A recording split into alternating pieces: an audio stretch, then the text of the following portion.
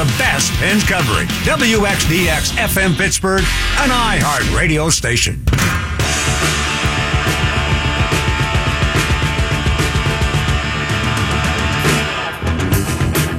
Here's one of the most ridiculous things I've heard ever. Dan Bylsma, the former Penguins coach, he told ESPN that, quote, Sid is not the best player in the world skill-wise, unquote. Sid is not the best hockey player in the world skill-wise, unquote. Okay, Dan, if Sid isn't, who is? Because some players are in Sid's class. McDavid and Gino, maybe Matthews, whoever. But why the frig would Dan Bylsma say that? Seriously, why? Because it just invites crazy criticism of Coach Dan, and all the criticism I'm about to throw at you is deadly accurate. Bylsma won a cup his first year with the Penguins, and then his ego ran wild. He constantly outsmarted himself, and as a result, the Penguins underachieved during his tenure, a tenure that probably lasted too long. And then Mike Sullivan came to Pittsburgh and won 2 cups. And Dan totally effed up the U.S. Olympic team in 2014. And then Dan went to Buffalo, made Jack Eichel hate him inside of 15 minutes. And now Dan Bylsma is totally unemployable as a coach. And if Dan thinks he's any good on TV, I'm afraid I've got some bad news. Bylsma can say what he wants about Sid, but he'd better duck, because a lot of people are going to return fire. Bylsma never got Sid. Neither did Ray Shero, the GM then. Those two were more comfortable with ham and eggers, mediocre players, than they were with superstars and the culture that goes with that. Bylsma was more comfortable with Craig Adams in the coach's office, drinking coffee, and playing in Pittsburgh for more than 6 full seasons. A fourth-line curtain jerker playing that long in one place, and at one point, he got a 2-year deal. Dan Bylsma was a jabroni coach who loved jabroni players. Into the arena. I couldn't go to the end. It's just too long. Brought to you by 84 Lumber, helping you build the right way since 1956. I hate to give out shameless plugs, but that's pretty much what the show is. Michael Schenker's so good, most of you have never heard him or seen him play. Carnegie Musical at Homestead tonight. Don't forget, if you heard him when he was on the show, you know he's half nuts, more than half nuts, so you never know when's going to be the last chance to see him. 412-333-9939 is the number to call. Pens and the Flyers tonight. As I said a few moments ago, I am out of hate speech about the Flyers. Maybe after tonight I'll have some more. Maybe for the playoffs I'll have some more. But the Flyers used to be the Penguins' overlords, and now the Penguins are the Flyers' overlords. Flyers are having a good season. I don't see them as a threat. Sanfilippo talked about Claude Giroux as MVP. I will say, to lose 10 straight games early in the year and be fighting for first now, and for Giroux to be number 6 in NHL scoring, that gets Giroux some cachet. But to me, NHL MVP is between Malkin and Kucherov. And the secondary list is people like Giroux and Taylor Hall in New Jersey. And I just said Giroux. I wanted to say the ironic. And maybe Claude Giroux. But maybe not. Seriously, who else should be on that short list? I think it's a 2-man list.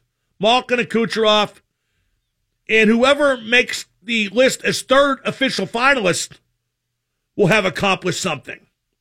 I would say Nathan MacKinnon, except, here's a circumstance where MacKinnon could be a finalist, not the winner. They did so good at the beginning when MacKinnon was going great guns, and then he got hurt. And then they kind of fell off, but now MacKinnon's back. Not going at quite the pace he was production-wise, but still very good. if they can make the playoffs, and McKinnon finishes top 10 in scoring, he could be a finalist. But that's what it would take. I can never give MVP to a guy on a team that doesn't make the playoffs. I also have a hard time giving MVP to Taylor Hall if he finishes out of the top 10 in scoring. It's not supposed to be easy to win. 412-333-9939. Let's go to Scott in Greensburg. Scott, you're on the Mark Madden Show. Scott, turn your radio down, okay? Goodbye, Scott, you idiot.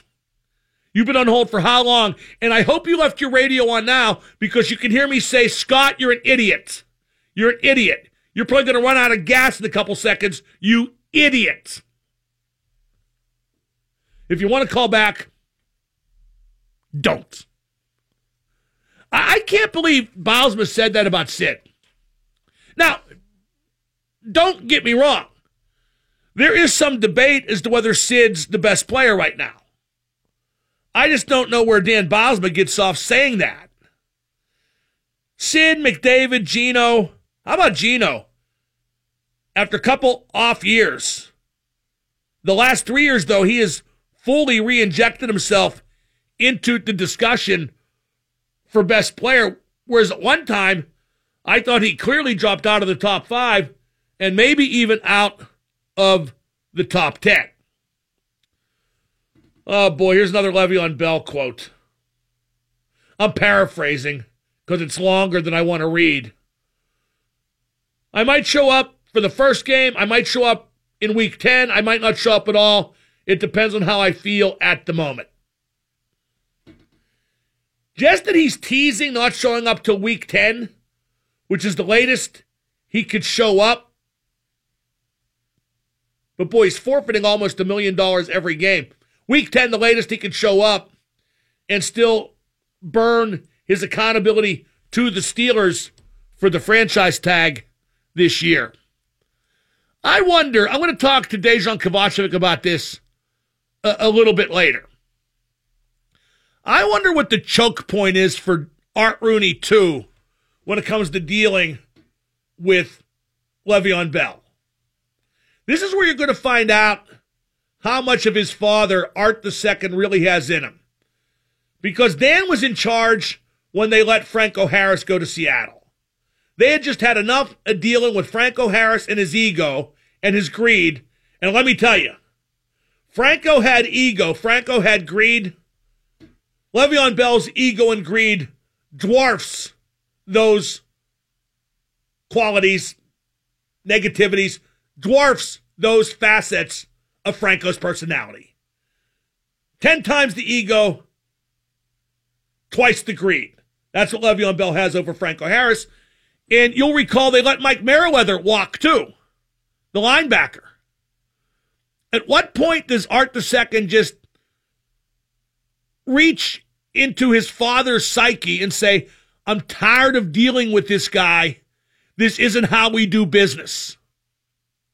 And what would your reaction be if he did that? Well, here's a hockey note that just crossed my vision. Pierre Maguire has been appointed to replace Scotty Bowman on the Hockey Hall of Fame selection committee.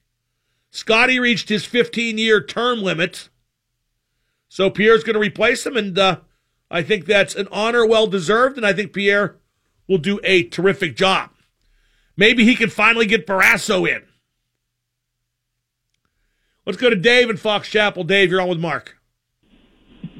Hey, Mark. I don't know why there's really like a debate over who the NHL MVP is going to be whenever it's almost always a person who wins a scoring title. That's not necessarily true. How often has that happened? I looked it up real quickly. I think like 3 times in the last 20 years, and I think one of those was a goalie. So 3 times in the last 20 years, that's all that that's the only times that the scoring champion hasn't also been MVP. I don't think that's true. I don't know. I looked it up. I think last time was 2011. Okay, let me see here. Connor McDavid was both last year, correct? Correct. Patrick Kane was both last year. I don't think Jamie Benn was the MVP in 2015, was he? No. Yeah, probably not. Okay, let me look here. This is tough. No, he was not. Sidney Crosby was scoring champion in 2013-14. Was he the MVP then? Boy, this sucks to try to look this up all at once because my memory is not what it used to be. Hart Trophy, yes, Sid was the MVP then. You're right. It appears to work out that way quite a bit of the time. Let me run this up the flagpole though. Malkin, let's say that Juventus scored twice on Tottenham in like 90 seconds. Tottenham teetering on elimination for the Champions League. Liverpool already qualifying for the next round. No big deal. What if Kucherov wins the scoring title, but Gino maintains his total dominance since January 1st? Actually, if Gino maintains his total dominance since January 1st, he'll catch Kucherov for the scoring title. But let's just say that happens. Don't voters tend to remember what happens later in the season more than earlier? Yeah, I would think so. And is that something that's voted on right after the season, or is it after the playoffs that's... No, after the season. The playoffs do not figure in. The playoffs have the Conn Smythe Trophy for MVP, which is a totally separate award. Let's go to Shane on the road. Shane, very quickly, you're on with Double M. Hey, Mark, I'm just calling to ask what was said about Crosby by Balsma. I missed it. Just caught your show a little late here. You could have Googled that, huh? I did. I didn't find anything recently that he said. Balsma told ESPN that Crosby is not the most skilled player in hockey currently. It's not like a burning insult, but I don't know why your ex-coach would say that about you when you're still very much near the top of hockey's heap. Oh, absolutely, and he seems to be quite irrelevant these days in the league as well. Anyway, so. Dan let the Penguin dance a lot more than Sid has. No question about that. You know, Sid's still getting really highly paid to be an employee of the Penguins, whereas Dan does bits and pieces on TV, and there is no interest. And The Rock means zero interest from any team vis-a-vis Dan coaching in the NHL again. And by that I mean zero interest. 412-333-9939 is the number to call. We got Mike Rupp at the bottom of the hour talking hockey. Mike Rupp just tweeted, whoever wants a dose of playoff hockey to get the juices flowing, Penguins and Flyers, doesn't get much better than this. Woo! I added the woo. 1059. And now the super genius, Mark Madden. Double M, big fan. Well, no, I just said, I don't know what I said. I don't know what you said. Double M. Yeah? The X at 1059. I've been mentioning on Twitter, and I talked about today on the show, that Todd Gurley from the LA Rams had a better year last year than Le'Veon Bell. Rex tweeted, Bell and Gurley are not even close. Bell best back in the world. Stop it. Okay, let me read the stats again. And then I challenge you to call me and tell me how Bell's better than Gurley. Call me and tell me exactly how Bell is better than Gurley. Gurley had 1,305 yards rushing last year and a 4.7-yard average. Bell had 1,291 yards rushing last year and a 4-yard average.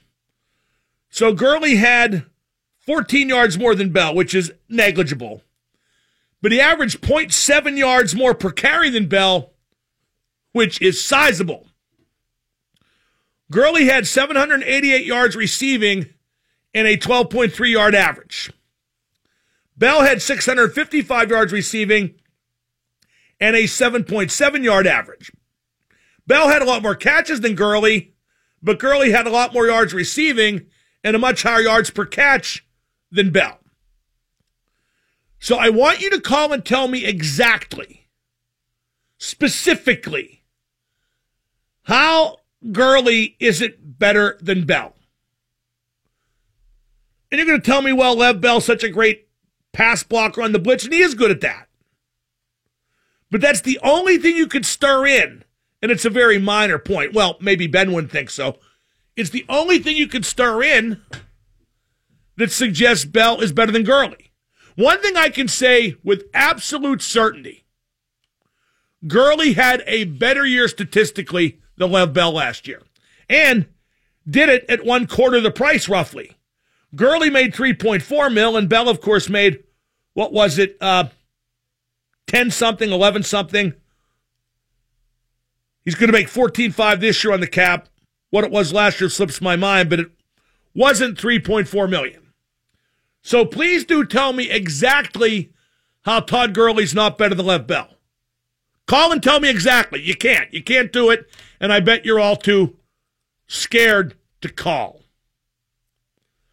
412-333-9939. I got a great video posted today on the Mark Madden page at WXDX.com. It's highlights from February 2nd, 1989. Penguins at Flyers. Penguins win 5-3 and end the 42-game winless streak for the Penguins at the Spectrum in Philadelphia. Now listen to all the stuff you can see in this little highlight clip. 2 Penguin announcers each score a goal. Borcaneri. Jay Caulfield, the between periods analyst, gets in a fight. Mike Bullard, the ex-Penguin, scores for Philadelphia. Rick Tocchet, a future Penguin, has a cameo for the Flyers. Wendell Young in goal, the Penguins' third-string goalie. Well, he was the third-string goalie in the first cup year. I'm not sure where exactly he was in the depth chart that year, but he played, and he played a real good game. The Flyers pulled their typical shenanigans when confronted with defeat. That's no surprise. Oh, and the legendary DVE morning team of Scott Paulson and Jim Krenn went on the ice at the Spectrum before the game, dressed, frankly, in very offensive quasi-African-American, not African-American, African witch doctor outfits with the bone through the nose and the face paint. You could never do that today. People would go absolutely ape, you know what. But it's an amazing piece of video, a lot to see in a very short clip. Okay, now we got all these people lined up, and we're going to a break, and we're going to talk to Mike Rupp. But Big Z, Bill, Rex, and Adam, you can stay on hold for the length of the Mike Rupp interview, and we'll get you really quickly, because I do want people to tell me exactly how Bell's better than Gurley, because there's nothing tangible you can't suggest to prove it. Mike Rupp next, 105.9. This is Chad Riedel of the Pittsburgh Penguins. You're listening to Mark Madden and the best hockey talk on 105.9 The X. Joining me now for some of that best hockey talk, ex of the Penguins. He won a cup with the Devils. You can see him on NHL Network and on AT&T Sportsnet. It's Mike Rupp. Rupper, we've talked about this before, but what is up with the Flyers? Because they just won't go away. No, they won't. And they're getting Wayne Simmons back, so we'll see how he kind of fits in and gets reacquainted with playing. And if they can get him going, he's going to be going on the third line, where now all of a sudden you look at a team that you thought didn't have much depth at the forward position. I mean, they obviously don't have Penguins type of depth, but they're scary. They're dangerous. And if they can get any kind of goaltending, which has obviously been an issue forever, this team is a team that you're going to have to really be on your toes to deal with. If there's a single catalyst to the Flyers' improvement this season, either a player or a facet to their game, what is it? What's one thing you could point at? I honestly would look at, Jakub Voracek. This guy's assists are unbelievable. The way he's really just drove offense, and we could talk about Claude Giroux, and I like the way he's responded from a really off year last year. Sean Couturier, with the departure of Braden Shen, has been outstanding, but Voracek for me is really sneaking under the radar in this league this year, is being a pretty dominant player night in, night out, and I think that is he's distributing the puck, getting all the touches for everybody, and when you have guys doing that, he makes players around him better. I agree with you about Voracek. I want to talk as well about Claude Giroux. He's sixth in the league in scoring, but I've never seen him in a class with like a Crosby or a McDavid. What's your call on that with Giroux, Rupper? And is he an MVP candidate this year? I don't think he's done enough to be an MVP candidate. He's certainly an MVP candidate for their team, but for the league-wide, I think there's been other guys that are putting together better packages as far as with also being with other players who aren't carrying the workload like the guys in Philly are with Giroux. But he's a guy for me that I've always thought, and not that matters in the playoffs, but 3-on-3, he's one of the most dangerous players on the ice in overtime in the league, I believe. And he's just a guy where he does have a really high level. Even playing against him, you got to see it all the time. His level of compete is really up there. And I know he was banged up last year, and you're wondering what happened to Claude Giroux. He's responded, and he's not up in that class. I would put him. When you're talking about that next tier of players underneath the Crosby, Malkin, Ovechkin, McDavid group, I think he's certainly right in that next group with maybe like a Nick Backstrom in there, and he really has had a good career, and he's still showing he can do it. People talk about being hard to play against. Wayne Simmons, who, like you said, is coming back tonight for Philadelphia after being injured, he might be the hardest guy to play against. He is such a thorn in the Penguins' side, Rupper. Yeah, he's a really unique player because you can almost let's look, if we remember years back, certainly not the case now, but with Milan Lucic when he was in Boston, when he's playing a top six role, you almost have to answer to him at times. And what I mean by that is, if I'm playing fourth line and we're playing against whatever team, and I'm trying to go in there and stir things up, and you can get guys to ignore you and just, they'll give you the old, they don't have to do anything because they're not lining up for you every shift. You're playing normally against the third and fourth line. Well, these guys are lining up to you. You have to deal with them. You have to address it at some point as far as, are you just going to keep turning your cheek and going away? Are you going to give a little pushback? Wayne Simmons is a high-end player that's been very consistent in his career. He's pretty much, without getting banged up this year, he's pretty much a gimme for 30 goals. And there's not too many guys in the league that can say that because all of his goals are right around the net, tipping pucks. You know exactly where he's going to be. He's an interior guy that is really kind of similar in some ways, more offense, though. It's what Patrick Hornquist means to the Penguins. He's going to be around that net. He's going to create havoc. It's going to make life miserable for your goaltender. And then also at the end of the day, if you have something to say about it, you can punch your lights out. The Penguins have won 2 straight games in overtime. What can you do against the Penguins playing 3-on-3? It's a shame the playoffs aren't 3-on-3. I think the Penguins would be a lock. How ridiculous is it? I love sitting there looking at different teams and saying, well, what kind of personnel can these guys put out? And some teams can put out 2 really good 3-on-3 groups. Maybe some other teams that are a little bit deeper can put 3 that are really scary. The Penguins, they have so many combinations you can put out there. You can have, even from the defensive side of it, you can have Letang out with 2 forwards, and you can have Schultz out with a couple forwards, and you might even get a time where you can put three forwards out there, and there's so much depth and different options you can have.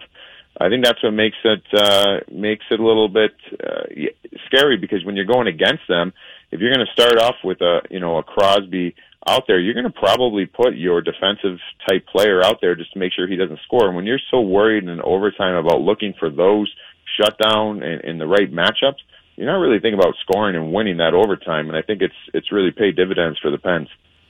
We're talking to Mike Rupp. He's brought to you by Auto Palace Porsche. Ian Cole's gone, and now Matt Hunwick is a scratch. Chad Ruhwedel's getting a game.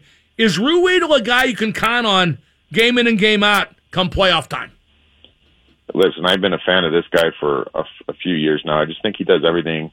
First of all, he's right-handed shot, which I love, and I know they already have a Letang and a Schultz, but having that right-handed shot, he could do everything good, nothing great, but that's what you need. He's not going to be called upon to do anything great. He just has to be solid, and he was solid in his first game back in the lineup, and against Calgary, I like the way he played, and he'll have his mishaps once in a while, just like every D does. So if you're going to let him be in there for the duration or a long period of time, I take my chances with him, because I think he adds enough makes enough solid plays to make a difference. You have played in these games between the Penguins and Flyers. What is that atmosphere like, especially in Philadelphia? It's off the hook, isn't it? Yeah, I remember every time I think about it, I remember playing the home games, and I lived north of Pittsburgh, and driving in and heading over the bridge coming in. I just remember, the music's up a little bit louder in the truck that day, and you get to see the arena, and you're pulling in, and it's just a buzz. And you just know that whether or not, even if the Flyers were to the level of play that they're at now, it didn't matter because you knew you were in a dogfight. And for me, those were the games that I felt were made for me, and you just love to have those kind of opportunities to go out there and the rivalry games in the National Hockey League. That's what it's all about, especially this time of year, getting ready for the playoffs. I mean, I sit here. I literally woke up this morning and just started thinking, wow, tonight's the Penguins Flyers. It's going to be a good one. I can't wait, especially where the teams are at. We've been waiting. Maybe not both fan bases haven't been waiting, but the hockey world has been waiting for the Flyers to get back up there. We know how squirrely those series have been in the past, and this could be a first-round matchup. So you want to start sending a message from both sides. Who's going to finish first in the Metropolitan Division between Washington, Pittsburgh, and Philadelphia? And how much does that really matter? I guess whoever finishes first, I don't want to say it's a lesser playoff opponent. Wow, just thinking out loud, Rupper, I'd rather play the Flyers than the Devils, and the Devils right now are in fourth. Yeah, I think to answer the first part, I actually think the Pens will end up taking this division. Washington, for me, is they've got a big issue with Braden Holtby. They looked awful yesterday, and they haven't looked themselves in the last 10 games. They've been kind of flirting with mediocrity. The Penguins, I think, will keep peaking because they've been through it. They know that they have to peak at this time of the year. But as far as the matchups go, I think this is the first year where there's not really a easy matchup. Remember last year we were talking about, hey, the best place to finish is fourth in the Metro, which was the Rangers, because you went to go over to the Atlantic, and it was a weak Atlantic, and you had Montreal in the first round. Then you had Ottawa, which ideally you would have thought would have been an easy matchup. They weren't able to beat Ottawa, but we don't have that now. I mean, any matchup you get, any way you shake it, yeah, some are a little bit more daunting than others, but they're all going to be tough, and I like it because it's going to be a battle of. I agree with you. I think the Penguins would beat the Flyers in a first-round matchup. I think it would be one that everybody would tune in for and love to watch. But is that an easy one? Absolutely not. Rupper, here come the Florida Panthers. They lost last night to Tampa in overtime, but they've won 7 out of 10. Trocheck, the Pittsburgh guy, he's going nuts. Can Florida make the playoffs, and could they win a series in the playoffs? I sure hope they can make it because I love when those hot teams are getting going, coming down the stretch. And I remember playing against the Pittsburgh team of 2009 when Dan Bylsma came in, and the way that team did down the stretch, you don't know what you're going to get, and you don't really want to get in their way. And I think this is a team. If you were can they win around? Yeah, I mean, the way they're playing right now, they look really tough, and it was a really entertaining game against Tampa yesterday. But there's another matchup that I would love that I don't think the hockey world has truly gotten to see the dislike or the rivalry between Tampa and Florida. That could be a first-round matchup as well. I think a lot of times when we're tuning into the Florida Panther games or we're watching anybody playing down in Florida, you see a lot of empty seats, but the battle down there, it's for real, and I'd love to see it get on the national stage. But that team right now, they've got to continue that kind of play, but they got a lot of games in hand, and they're playing really strong. How good is Barkov for Florida, the big center? I think he gets lost in the shuffle in terms of the North American hockey media, but I think he's terrific, Rupper. And what about that stick he uses? It's so long, it looks like he borrowed it from Chara. It's interesting because I think the best compliment you can get is from peers. And I remember talking to my good friend Patrick Elias a few years ago, probably 2 years ago now. And we were just talking about, the league and different players, and he was still playing at that time. And he said, I'll tell you what, this Alexander Barkov is a top 5 player in the league today. That was 2 years ago. And I said, what? I mean, he's good, but I mean, that's a little bit of a hefty praise you're giving him there. And he goes, no, I'm telling you, he can do everything. He's Anze Kopitar, but with more offensive skills. And I think we're starting to see it now. Is he top 5 yet? No, I don't think so. But he's a guy that you can build around. I mean, this guy can really put an argument in there for the Selke Trophy. He's so good on both sides of the puck. He's responsible. That big long stick and that size frame that he has a big reach. He uses it for his advantage defensively and offensively.